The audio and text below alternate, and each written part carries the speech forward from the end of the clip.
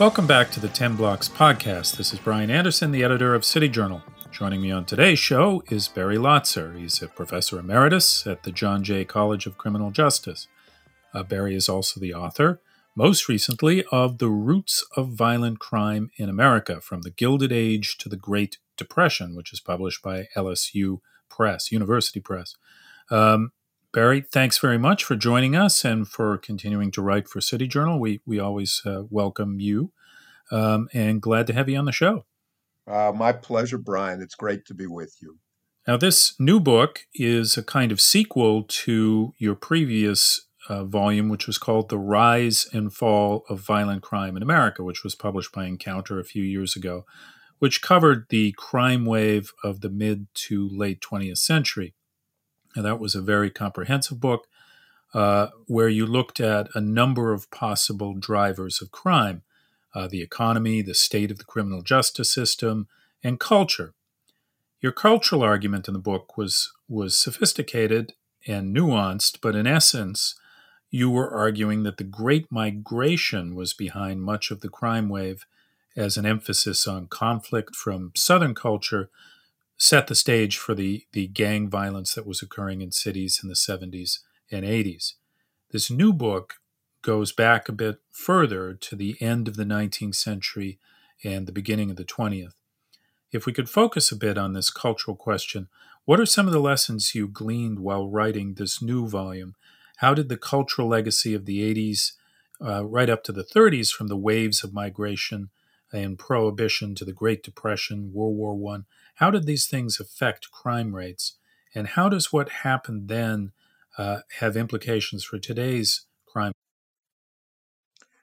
I think it drew the cultural explanation into even sharper focus, Brian, because what I found was when we looked at the homicide rates primarily and other violent crime rates of different groups who had either migrated or immigrated to the United States, we found sharply different rates of crime.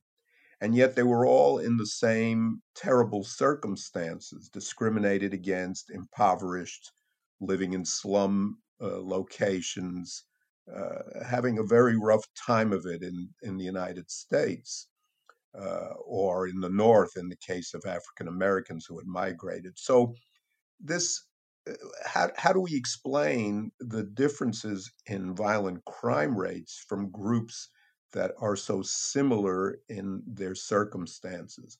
To me, this reinforces the cultural argument. There must be some explanation based on the characteristics, if you will, of the group. None of this is inherent or biological. It isn't even racial, really.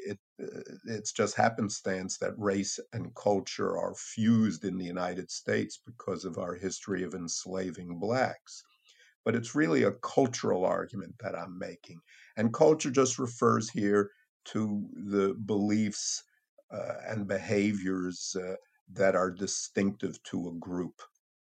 So when blacks undertook the Great Migration, as it's called, and especially right after World War I, when lots of jobs opened up in the North, uh, we find this what the historians call culture of honor in the South.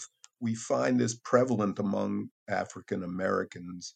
And so when blacks migrated north, they took this honor culture with them, and we see very high rates of black on black violent crime in the North among African Americans. And this really sets the pattern for the United States for the entire 20th century and even into the 21st century. I'm not arguing that all crime among African Americans is attributable to the honor culture, but certainly when we see disputes between African Americans over petty issues, over small and inconsequential matters, and when we see those disputes turn violent, to me, this is the quintessential illustration of these kinds of cultural explanations, this kind of honor culture behavior. So you're rejecting the idea that crime is largely driven by economic conditions, which has been a prevalent view in criminology and really in the broader social debate about crime. You don't believe Um, that material deprivation is behind people acting badly. well, I would say this, I'm qualifying the explanation. Uh, I recognize, as I think everybody does, that the vast majority of violent crimes are committed by low income people. What I think is not understood is the differences among different low income groups. Here's an illustration. I devoted a whole chapter of the Roots book, chapter 8 of the book, comparing the crime of Italians and Jews who arrived in New York City at roughly the same time between 1900 and World War I. So here we have two immigrant groups, both obviously culturally distinctive from one another, culturally distinctive from most Americans, landing in the same place at the same time in miserable circumstances, living in slums, discriminated against.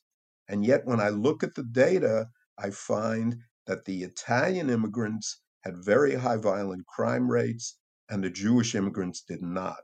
And we're not talking about, wealthy Jews, we're talking about impoverished Jews. So, how do we explain this? Same location, same time span, same miserable conditions, and yet one group has much higher violent crime rates than the other.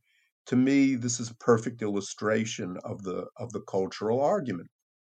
And when I tracked back into Europe to see what the crime rates were of these groups in Europe, I found that the Southern Italians had some of the highest violent crime rates in Europe, and the Jews had relatively low violent crime rates in Europe. So, in other words, this reinforced the cultural argument because the culture developed in Europe and then was carried over to the United States. So, I recognize that poor people do the vast bulk of violent crime. And I view it this way: the more affluent people have an inoculation, a vaccine, if you will, against doing violence because they stand to lose a great deal by engaging in violent behavior. They could lose their jobs, they could lose their families, they lose their reputation in the community. They have everything to lose. But young, low income males don't worry about these losses. They don't really risk very much by engaging in violent behavior.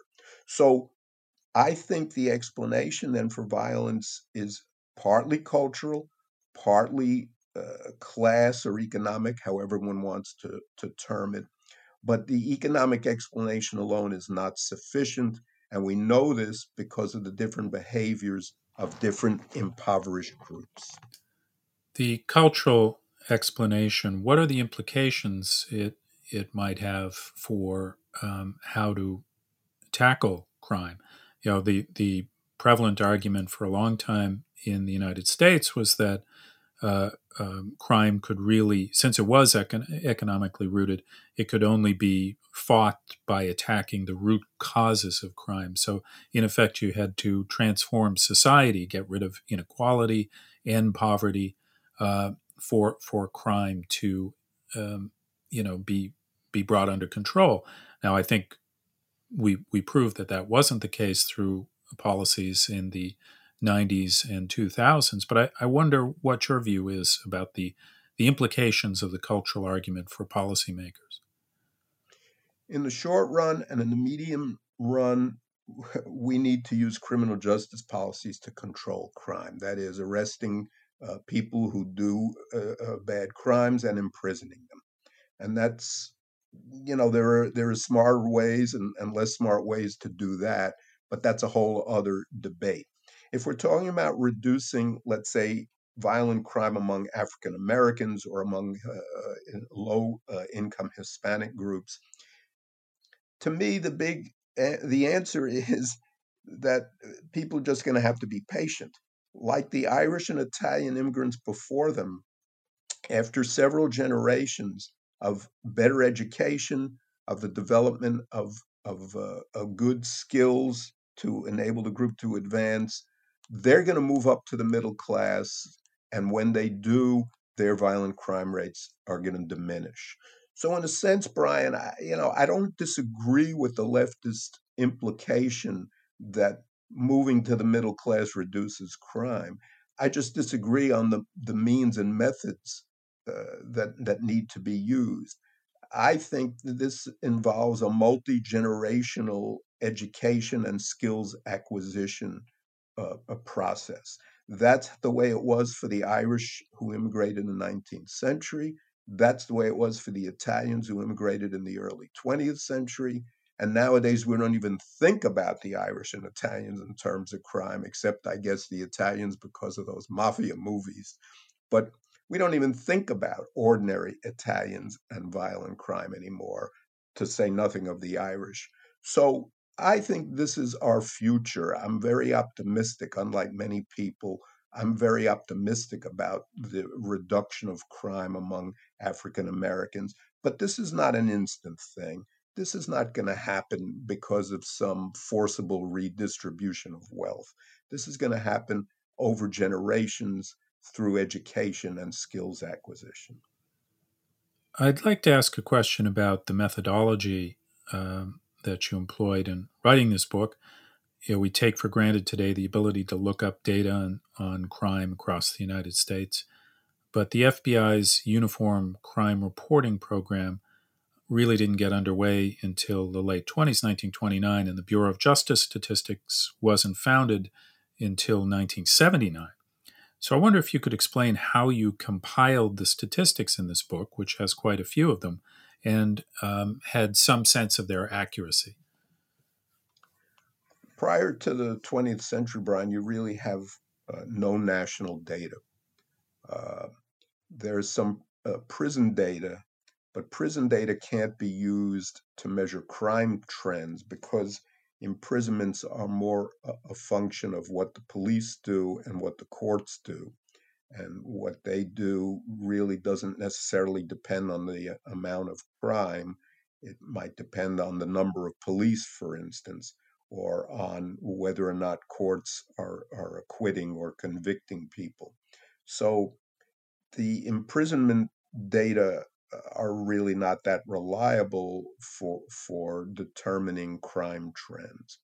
So the only thing to rely upon, and crime historians use this for the 19th century, is homicide mortality data, where you have coroners, they're now called medical examiners, uh, really calculating the number of people who died at the hands of another human being. That's a homicide.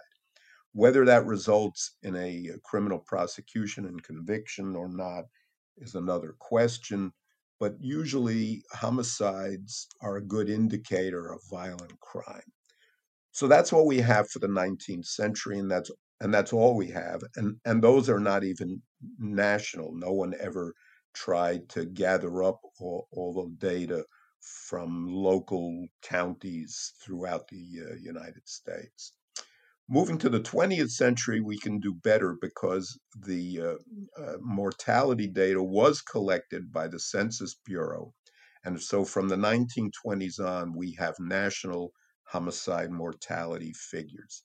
And those data are pretty good, they're pretty reliable. The big flaw in this is obvious. That tells you about murder, but it doesn't tell you about robbery or assault or rape or any other crime of violence. So we just have to really use newspaper reports, local arrest data, and draw inferences from the homicide mortality data about violent crime generally. But as you say, starting in the 30s, especially in the late 30s, the FBI started gathering police data and that really improved things greatly. And then by the 1970s, we started using criminal victimization interview data, and that was the final big improvement in the analysis of crime. Recently, uh, what is, in my view, a kind of strange argument has emerged on the left, um, that policing in the United States is basically something that has grown out of slave patrols. I wonder what your take is on that new argument. I mean, this is almost totally false. The modern police department developed because the law enforcement systems in the big cities of the North were really inadequate prior to the creation of police departments. So this is an urban northern phenomenon. By this, I mean the creation of police departments. Slave patrols were essentially state sanctioned groups of white men who hunted down and apprehended runaway slaves. This was done in the rural South prior, of course, to emancipation, whereas police departments were a response to the increase in urban crime. And that was, by the way, due mainly to the Irish immigration in the 19th century. So the first real urban police department is developed in New York, actually, in 1845. London was first, and New York copied London, but New York was the first in the United States. And then in the 1850s, the other big cities followed suit. New Orleans, Cincinnati, Boston, Philadelphia, Chicago, and Baltimore all developed police departments in the 1850s, usually along the lines of the New York model. New York became the model for policing. This had nothing to do with slavery or slave patrols. This was all about urban crime and the inability of the older system to deal with urban crime, whereas the slave patrols were really rural and dealt with the situation in the South prior to emancipation. So it's really apples and oranges, Brian. I mean, as far as I could see, that they have nothing to do with one another. You've got another book coming out soon, a more popular a book called The Myth of Overpunishment, a defense of the American justice system and a proposal to reduce incarceration while protecting the public. I wonder if you could just give us an anticipation of what the argument of that book is. Yeah, I think this one will be of more general interest. Not that the crime histories are not interesting, but I think this one is going to be so timely because it's addressing the whole question of what has come to be known as mass incarceration. This book will be in three parts, Brian. The first part is going to be a history, but a brief history of punishment in the United States from the colonial period when punishments were by and large bodily punishments, whipping, for instance, using pillory and stocks, using the death penalty. Uh, and so you have corporal punishment. And this gave way once we had the American Revolution. This gave way to imprisonment and the development of the prison. But prisons back then were quite different than prisons now. And one of the big points of the book is that we see the evolution of the system from a rather harsh and definitely racist system into a rather lenient and a system that repudiates racism. So this is the point of part one of the book. The second part of the book is really a critique of the mass incarceration arguments. which are essentially calling for deprisonization, the removal of what I consider very dangerous people from prison. And in fact, some have even argued for eliminating prisons altogether, even though, Brian, they have no real replacement for the prison.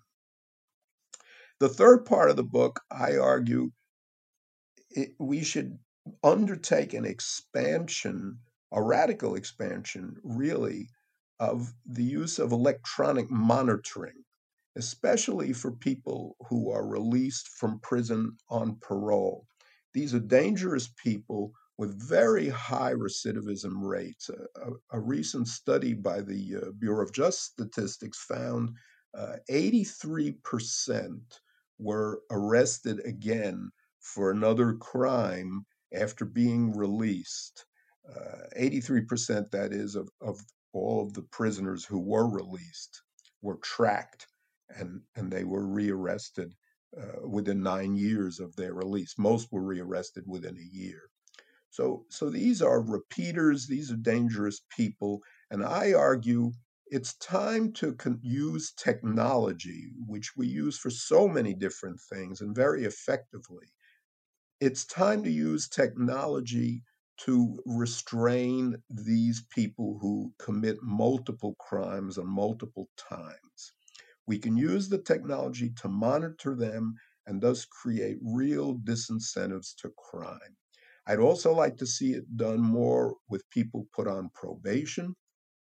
And I'd like to see electronic monitoring even used for people who were arrested and not yet convicted of a crime to as a way really of reducing the jail population. Just releasing people, which seems to be the current trend, and not monitoring them adequately because the probation officers and parole officers are overwhelmed with their caseloads, doesn't seem to me to be a sensible solution, especially when you have people who recidivate all the time. But electronic monitoring would really discourage these people from committing additional crimes. That would protect the public, and ultimately, it will actually reduce incarceration. So I think this is one of those win-win-win arguments, and that's the argument I make in the third part of the book. It sounds very interesting. When is the release date exactly? Well, I know Amazon says, I just checked this morning actually, Amazon says September, but I don't know where they got that from. But when I checked with the publisher, they said probably not till January of 2022. I hope it'll be a little earlier than that, but let's figure sometime in the winter, this coming winter. It sounds very, very interesting and important. The two books, his new book is The Roots of Violent Crime in America, From the Gilded Age Through the Great Depression, and the forthcoming book is called The Myth of Overpunishment. Barry Latzer, very, very glad to have you on the show. Don't forget to check out Barry's work on the City Journal website. That's www.city-journal.org. We'll link to his author page in the description. And keep an eye out for a forthcoming feature by Barry in the fall issue of our quarterly magazine. You can also find City Journal on Twitter @CityJournal and on Instagram @CityJournal_MI. And as usual, if you like what you've heard on the podcast, please give us a 5-star ratings on iTunes. Barry, thanks very much. Great to hear from you, and look forward to the new book as well. Thank you, Brian. This is a great pleasure. Thanks so much. Thanks for joining us for the weekly 10 Blocks podcast featuring urban policy and cultural commentary with City Journal editors, contributors, and special guests.